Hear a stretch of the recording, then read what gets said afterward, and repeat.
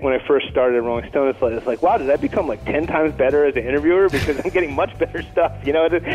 Listen, I mean, there's a certain thing, like if you're there to report a Rolling Stone cover story or a big Rolling Stone feature, that the fact is these people are aware of that, you know, and they know that if they're going to say something real, this would probably be a better place than like, you know, the phone or for the tour opener with the local paper. Right. You know what I mean? So unfortunately, it's not fair, but it does provide a certain thing, and it's like if they were just in rehab, they know they're probably going to have to talk about that in the Rolling Stone story.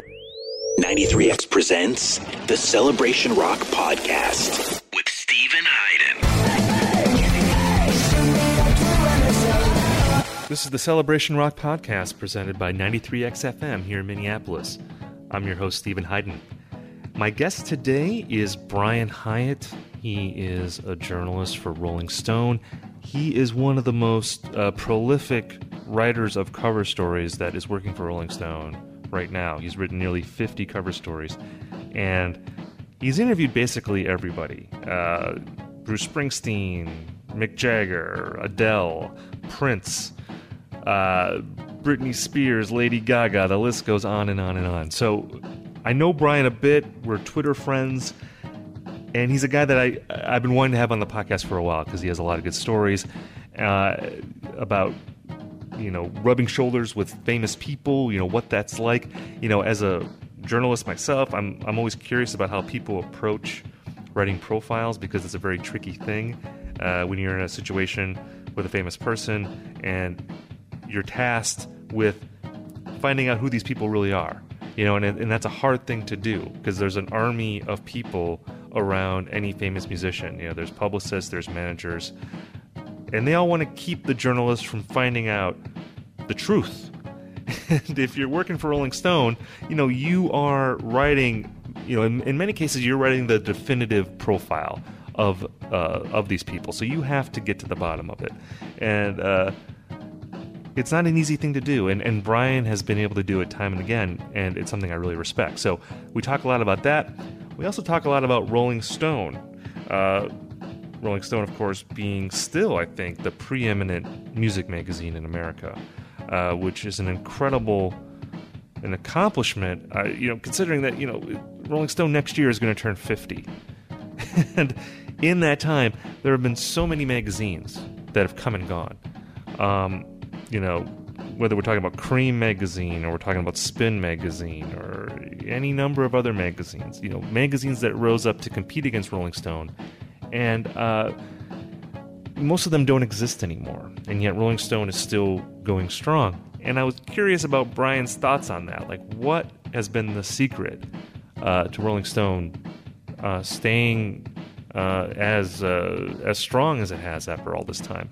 All right, before we get to Brian, there's something I need to share with you guys. This is important news regarding the podcast. We are going to be going on hiatus in October. It's looking like it's going to be October 10th.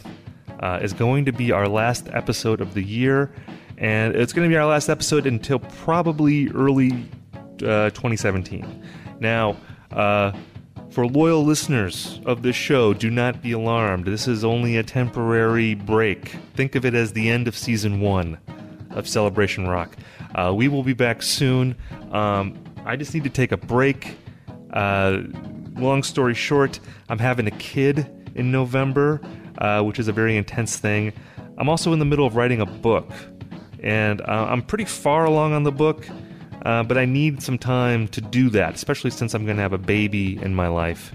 You know, a baby in a book. If it was just a baby, I could do the pod. If it was just a book, I could do the pod. But a baby in a book, it's like a very tough combination. So I'm going to take a little break from the podcast, but we will be back better than ever in 2017. So just wanted to give you guys a heads up about that. We still have a bunch of episodes left.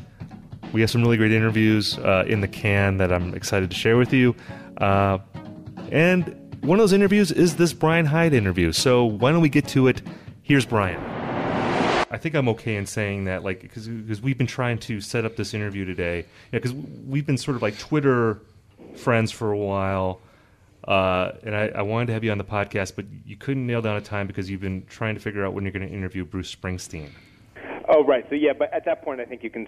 I think you said, are we taping now? By the way. Yeah, we're taping. Yeah. Okay. This is going to run after his book comes out, so presumably your interview will run around the time his book comes 2 out. weeks. If I do have, we'll see. Yes, I am. You may or may not be able to. The interview will be out. Let's see. So a couple weeks, like I think 2 weeks from today. So I think you'll be okay. And have you done it yet, or are you 3 waiting? weeks. No. Now it's next Friday. It's going to be right in the. It's going to be right in the three. Actually, it's 3 weeks from today. Is the issue is going to come out. Okay. So. And like, are you interviewing Bruce in person, or is that going to be a phoner? No, that's going to be in person. Yeah. Oh wow. Which I've been lucky enough to do before. So a little bit of the impact will hopefully be off of me. I was going to say, because, I mean, for people that don't know, I mean, you've interviewed pretty much everybody. I mean, you are like one of the top profile writers for Rolling Stone, and you've written how many cover stories? Like, it's like around 50 or so? I'm heading towards 50. I've genuinely, I can genuinely say I've lost count for the moment, but I think it's, not really. I think it's about 48. So I'm very close to 50, which is will be a cool, nice round number. So pushing 50 at this point. But like, are there artists for you that you get psyched out for? I mean, because for me, Bruce Springsteen would be the pinnacle. Like you've talked to him multiple times now, or you will have. So, I mean, but do you ever get nervous still, or is it sort of like, well, I'm talking to Bruce, whatever, we'll talk and it'll be fine? At this point, it's enough of it really is my job, to the extent that what I get nervous about is just the sort of what anyone gets nervous about when they have a high-stakes moment in their job is like, I don't want to screw this up. You know what I mean? So the sort of, that overrides the. I don't really get starstruck at this point in my life. It's like it's just a occupational benefit or whatever that I'm pretty inured to the presence of celebrities. I mean, I think they tend to the presence of a celebrity tends to focus the mind a touch. Yeah. And the more famous, the more you're kind of like very aware of the moment, which is good. Which is good if you're there to interview them and be very in the moment. Right. I will say that and I've been doing this. I've been doing this a long time in general, even before Rolling Stone. But there definitely are moments. I mean, the one time I interviewed Mick Jagger, and you're sitting there, and there's Mick Jagger, and there's this feeling of like, wait, this is not a documentary. Like, he can hear and see me, and he is responding to things I'm saying. And there's this. You can have this if you over kind of focus on it, you can float out of your body, you know what I mean, and right. Start hyper focusing on the weirdness of. I think with someone like with a Jagger or a Bruce, there is a danger of like, or a Paul McCartney. I mean, it's just a little bit intense, like where you can, if you're not focused on the task at hand, there is that thing like this is Paul McCartney, this is Paul McCartney, right. But the lucky thing is, you're there, and in my case, I'm there for a very real reason. I'm there to get the story, and so there isn't that, and they know why I'm there. So there isn't that awkwardness or the nervousness on that level because your place there is so clear, Right. Yeah. I mean, and I think you described it very well. Like I've profiled people, not nearly as many as you have, but like that's always the thing for me when you're interviewing someone that is famous or someone that you've spent your life watching. That there is that element of feeling that you are in a movie, and all of a sudden it's like that Purple Rose of Cairo thing, like where Jeff Daniels comes out of the screen and now he's addressing you directly, and it is sort of weird to have that. But yeah, you've done it so many times that I'm sure it's just expected now. It's interesting, like you said, that you're there to do the story, and I think that people have sort of a fixed idea of like what your job entails. Like I think of that show Nashville, like there was an episode like where there was a reporter from Rolling Stone interviewing the X's, like that group, and like the idea seemed to be that she was going to nail them to the wall, like she was going to find something from their past and like draw it out of them, and they had to like protect themselves from her and that whole thing. And I think that's the perception of someone like you who like works for Rolling Stone is doing these profiles. Like, how does that compare to the reality of your job? Like, what are you like when you go in? Like, what is the objective? I think, it's, again, on some fundamental base level, can be summed up as get the story. And what that means is just get something interesting, get something real. For me, it's get something that is actually new, which is the tricky part. You know, whether it's some young pop star or whether it's a veteran band, it's like how do you break news? How do you break new ground? It's not about, there's just some weird, in popular culture or sort of like in internet fan sites, they have it like they're there to do an expose on. And it's like what? It's like that's not even a word. Like you do see in the among the semi-literate, they'll say that it's an expose on. It's like no, it's not. That's not the idea. It's about getting a picture of what someone or what a band or whatever is actually like, and getting something real and human. Yeah, I mean, I think about that story that was published after Prince died, where you did. So I think the story there was that you went to visit him. Was it in like 2014 or something? Yes, yeah. And like the story wasn't published because he wouldn't consent to having like a photo taken or something. That's right. Yeah, he wanted a cover. It was for with the typical sort of idiosyncrasy. He kind of said, hey, well, I'd love to do a cover, and we'd been looking for a moment to do a cover with him, and it was for an album that then didn't come out for another 8 months, and when it did, it was like paired with another album. Yeah. so there was that on top of everything else. Like the album that he thought was imminently released wasn't anywhere near close to being released. So that's one thing, and then the other thing was, but basically he said he wanted to do a cover, and then he's like, yeah, here's the picture for the cover, and it was not something we'd run. It was kind of like almost comically airbrushed. He looked about 16 years old on it, and it like other stuff. It had a pink background. It just didn't look like a magazine cover in this decade. It was crazy, and we just we said, can we agree on a photographer? Just the usual stuff, and he just wasn't willing to. He wasn't a big compromiser. You may know this about Prince. that wasn't a big part of his thing. It's funny because when he was taking me around, in his wall of sort of nostalgia, he had a blown up image of an old Rolling Stone cover. And he said I wouldn't pose for a picture, so they used this weird, like, sort of still from a video, and it made my teeth look funny. Which he's right, his teeth do look funny in it. But it's like exactly, it's not even like it was fresh territory. He had done this before to us. Did he let you record the interview?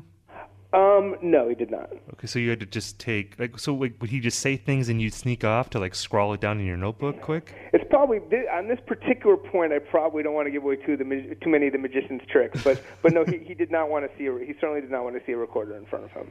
Because, like, your story, it ends with this, like, great scene where it's, like, I think it's, like, 2 a.m, and it seems like he's, like, walking you out of Paisley Park, and he kind of goes into this thing where he's talking about mortality, and he's like talking about the Matrix and stuff like that, and then I forget what happens exactly, but you drop your coat and you drop an F word, and there was so I had this, so it was freezing outside. I mean, it was part of the sort of it was February in Minneapolis, and when I got there were like 12 inches of snow on the ground, and then I'd actually rented an SUV. I kind of boosted the rental because I thought I would basically die if I didn't, and that was one of the smartest moves ever. So it was really cold, so I was putting on my jacket to go out into this sub-zero weather because he was ushering me out. He was very polite. He was very, very great host. He walked me to the room where I'd put my coat in my bag, and I was putting on my coat, and the zipper caught, or I think really caught, kind of broke. And and of course, it's weird to have something so human to happen in front of Prince. And it's just sort of, I said, fuck. And he was, I'd been given 2 rules, which were don't curse and don't ask about the past.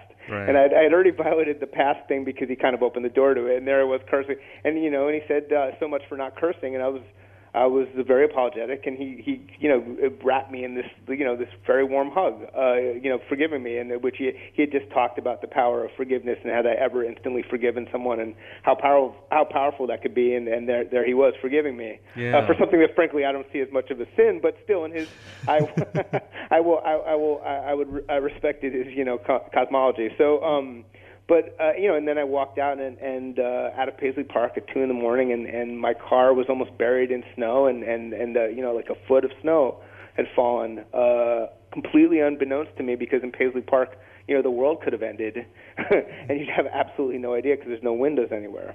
So, like, when that happened, first of all, I'm wondering, like, I'm not sure if you wrote your original story back in 2014, but, like, did you, like, when stuff like that happens, like, do you know, okay, well, that's the end of my story?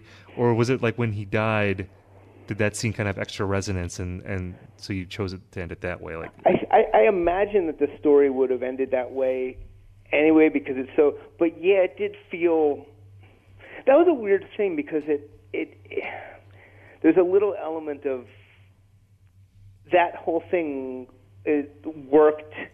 The whole story worked better, sort of tragically, in the context of this is a posthumous visit. It didn't quite feel finished at the time. There was even talk of me going to London and doing more reporting, and then the thought was in my head, the reason I was holding on to this is I thought, like, he'd come out with another album, maybe I'd get to go back out of them, and then I'd have that awesome sort of two-part, you know what I mean? Like, that would have been the first part, and then I would have gotten back with him a year later or whatever, and then that was the idea. So it didn't even feel finished at the time, necessarily.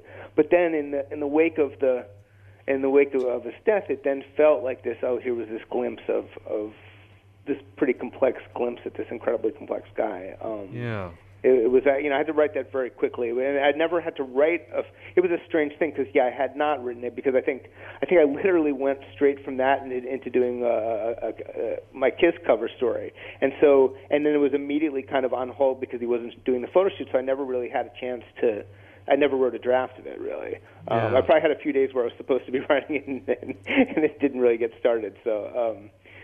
There you go. Yeah, because I'm always curious about stuff like this, because like at Rolling Stone, I mean, you are gonna probably have as much access or more than most music journalists, because people want the Rolling Stone story. It's like, are there still music journalists?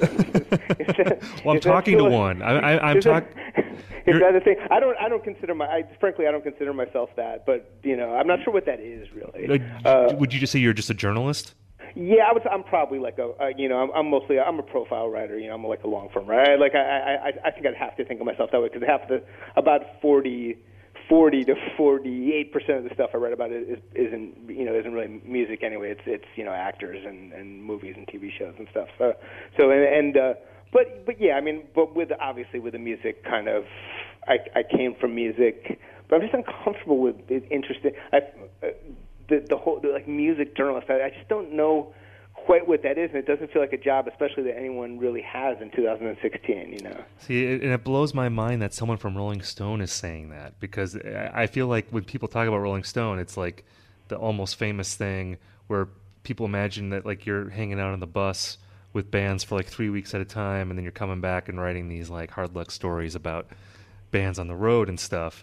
But even at a place like Rolling Stone, it's not just music journalism, it's all kinds of journalism, and that's just a reflection of the readers out there and what they want to read about. But the truth is that actually, that if you really look at Rolling Stone, that goes back to almost literally the very beginning. Like right. We put, and that's really true. That's not spin or anything, so to speak.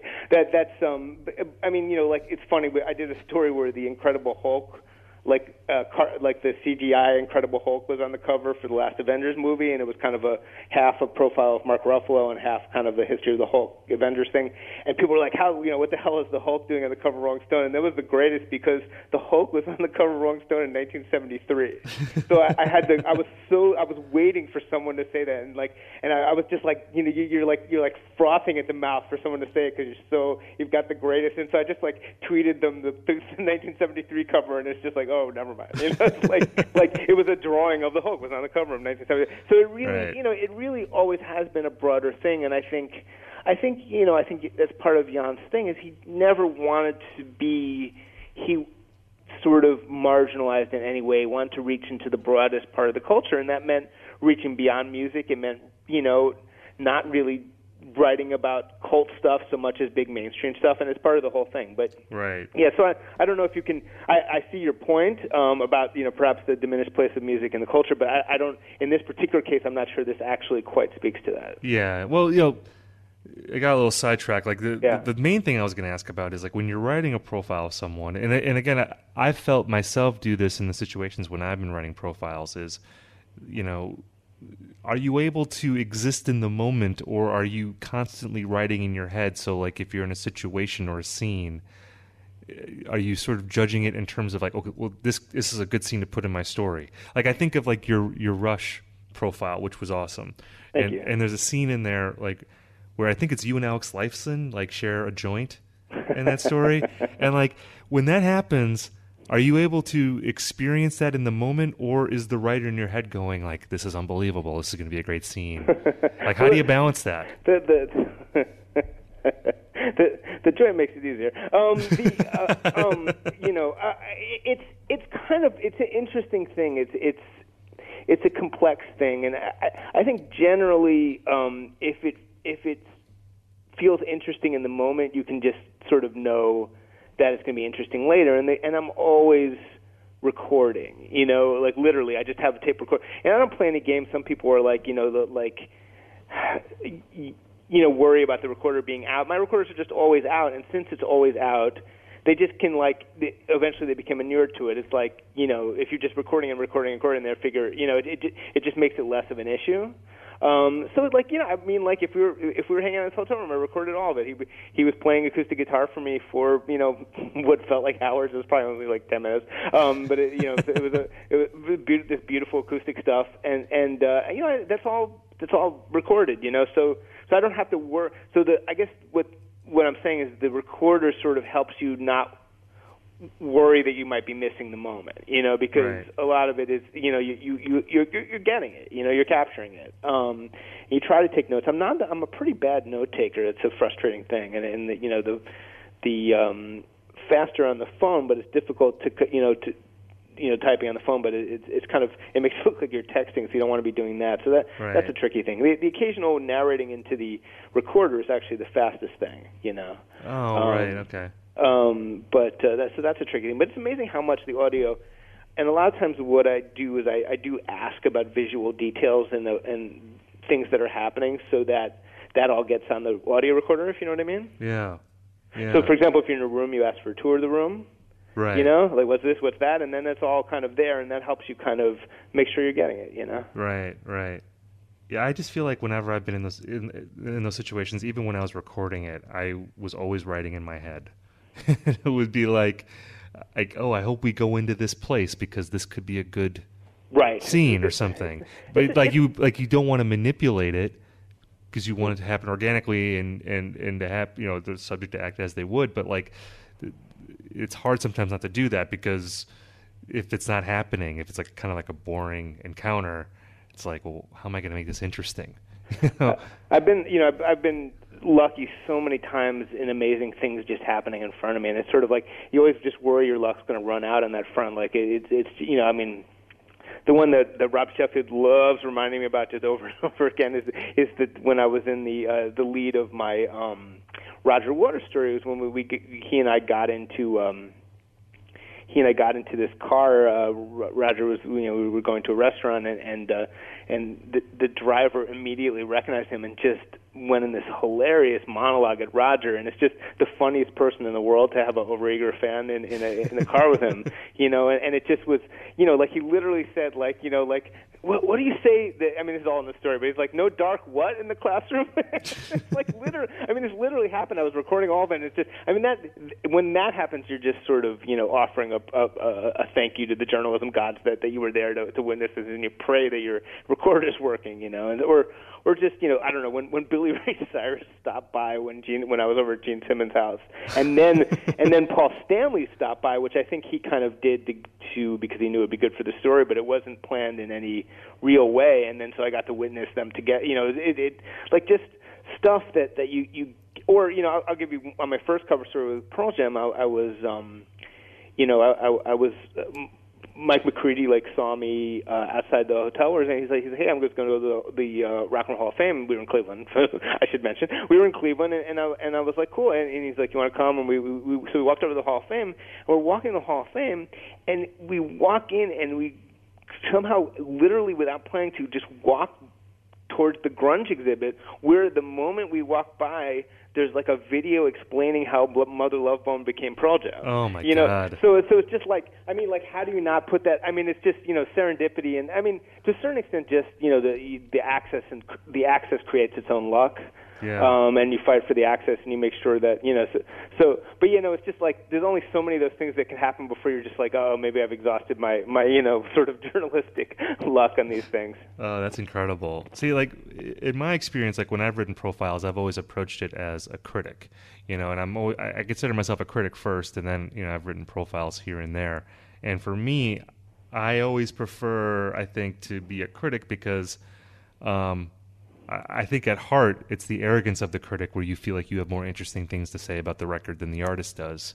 So there's that arrogance. And then there's also, you know, just the freedom to say what you want, you know, because sometimes when you're in a profile situation, you know, there's certain restrictions that might be put into play. I mean, I don't know if you have to deal with that at Rolling Stone, if there's maybe, you know, if you have more leeway with that. But, like, how do you navigate the expectations of the subject, the expectations of their people, and also your own sort of job in getting the story? Because I mean, it isn't just as simple as talking to people. There are publicists, there's management, you know, there's barriers that get put in the reporter's way. How do you get around that and publish something that's truthful and legitimate? Well, there's a little bit of a joke, is like sort of when I first started at Rolling Stone, it's like, wow, did I become like 10 times better as an interviewer because I'm getting much better stuff, you know? Listen, I mean, there's a certain thing, like if you're there to report a Rolling Stone cover story or a big Rolling Stone feature, people, you know, it's like the fact is these people are aware of that, you know, and they know that if they're going to say something real, this would probably be a better place than, like, you know, the phoner for the, you know, the tour opener with the local paper. Right. You know what I mean? So unfortunately, it's not fair, but it does provide a certain thing. And it's like, if they were just in rehab, they know they're probably going to have to talk about that in the Rolling Stone story, whereas they can get away with, you know, so it's like this weird, it's like this, I don't feel bad about it because I didn't, like, start, you know, I worked a long time to sort of get to Rolling Stone, so I don't feel like it's sort of an unearned privilege.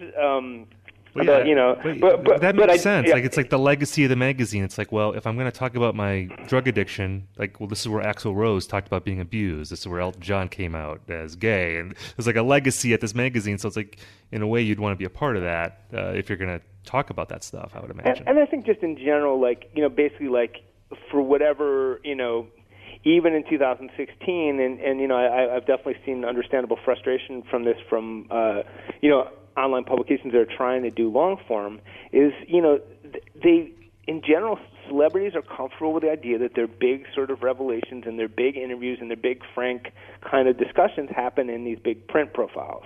That's just the way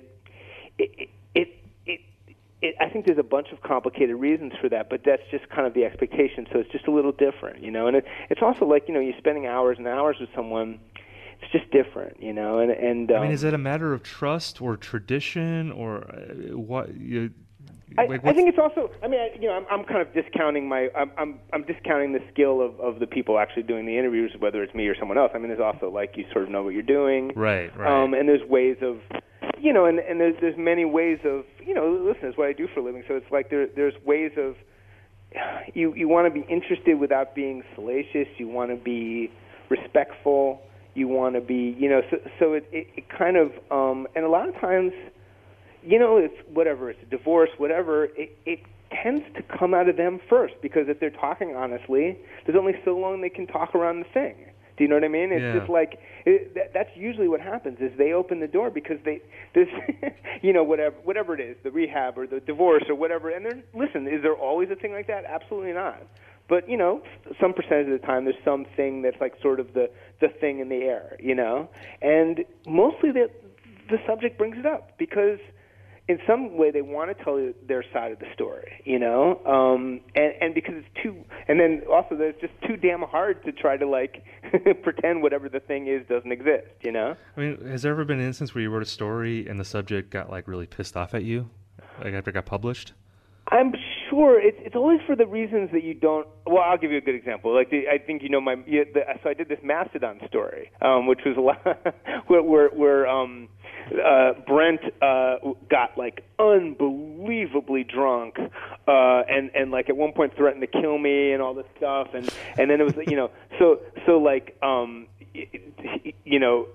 It was like a pretty vivid profile of Brent as like just like the drunkest, nuttiest dude ever, like a true rock and roll madman. And the drummer, and then the drummer's sort of situation with it, he had some tragedies in his family.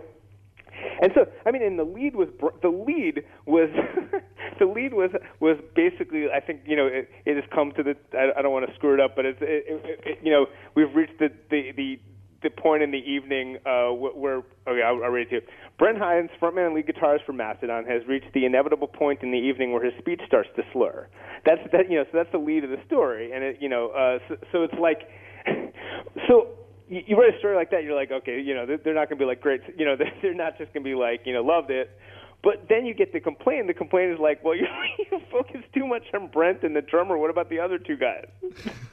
So that's the complaint. It's always sort of, often it's just not what you would expect. So it's like, and they were really mad about that. I was like, I mean, if one guy is like a lunatic drunk and another guy has this horrendous family tragedy and everyone else is just a nice guy, what are you going to write about? So that's really funny. I mean, it's often stuff like that rather than what you'd think. I'm pretty straightforward. I'm not going to I'm not going to be hopefully like super fake and then surprise them with something super. If it looks like if it's something where there's hard questions to be asked, I'm going to ask the hard questions. I'm not going to pretend to be their best friend and then stab them in the back like someone in some episode of Nashville or something. You know what I mean?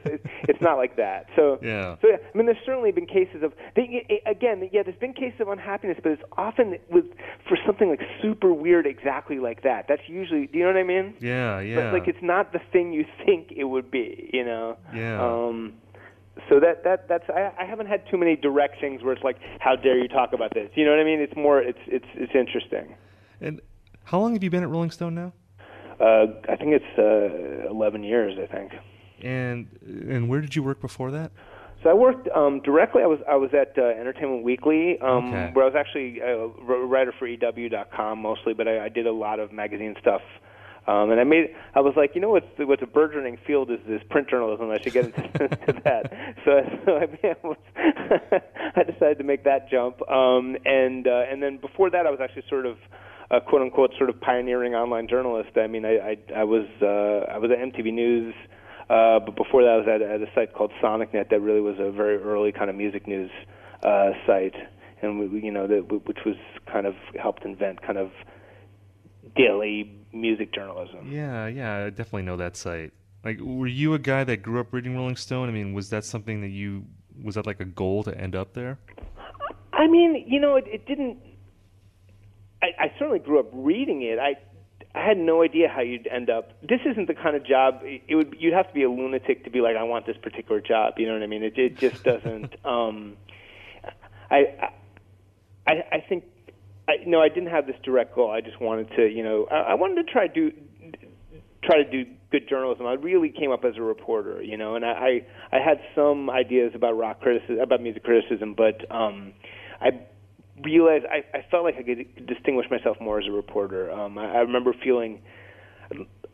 like sort of when I thought about when I was starting in New York, I was like, oh, this whole thing of like, because I have people who work with me now who like started in that way of like, oh, they submit a review to the Village Voice, like that's the way, the rock critic way of coming up, and it was like, and I'd look at the Village Voice and I was just like, I don't it was sort of the same thing now where it's like you basically would have to have some weird sort of contrary hot take, Yeah. I mean, it's like I teased one of my coworkers who wrote a very good piece about like how. But it was like how Yankee Hotel Foxtrot actually sucked, like which he now disavows. But it was like, but that was like brilliant for him to come up with like that pitch, and that was like his big piece that got him attention. Yeah, Christian Horde, great guy, and I love him, and he's a great writer and a great editor. And I always tell him like I could not have thought of that at the time. Like that was his sort of thing. Like that's what started his career. He came up with this like very smartly argued piece about Yankee Hotel Foxtrot sucks, which is funny now. Of course, like probably that's like what 90% of everyone who's a music critic thinks, right? Is probably it's like is there anyone who's like there's probably like 5 people still working as music critics who would still admit to liking Wilco, but I'm exaggerating. Well, I would argue that the loudest critics hate Wilco, but there's a lot of people that still like them. Maybe. Yeah, I'm being somewhat facetious, but you know right. Right? Yeah, you know I get what you're saying. Yeah, I mean, you know what I mean. Back then back then the overwhelming sort of the overwhelming mass of music critics felt that Wilco was the greatest thing in the world. You know, it was a long time ago. But anyway, so that whole sort of intellectual sort of backflips that were required to break into that world didn't feel natural to me, and I felt. But what I did, I was a natural reporter. It turned out, and I liked and hopefully writer, and so it's. I think that's sort of how I ended up on the path, and it just was faster too. I just wanted to sort of break through, you know, and I did, you know, and reporting was I was breaking news, you know, and I was getting sort of out there on that, and that's sort of how I ended up in that direction.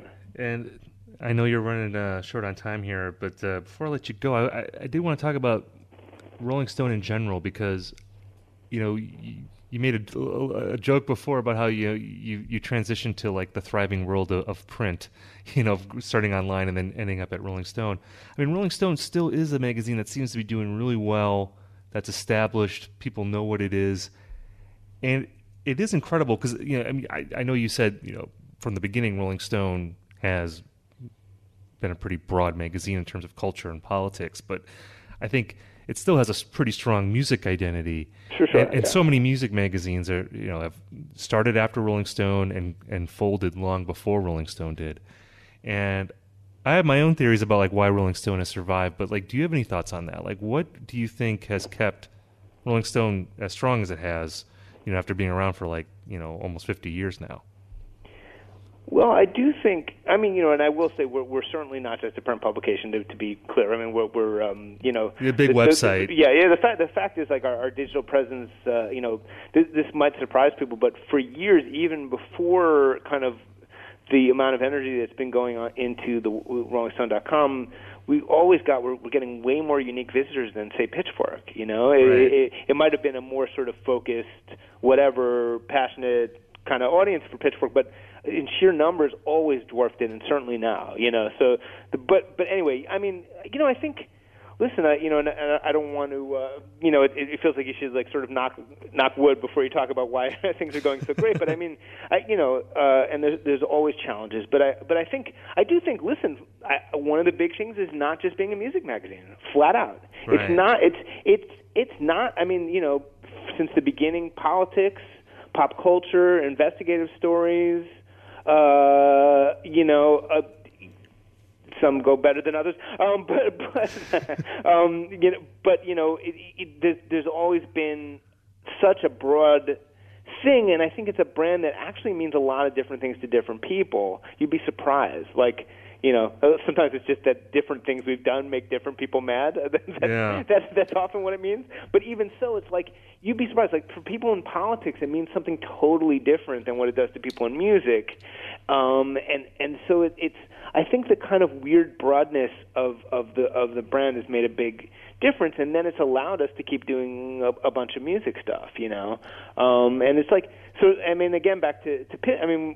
People were talking about, oh, Pitchfork is the new Rolling Stone. It's like, actually, Pitchfork was the new Spin, you know. That, I mean, in my, you know, I think, and many other things. But I mean, it was more, it ate their lunch, at least at first, you know.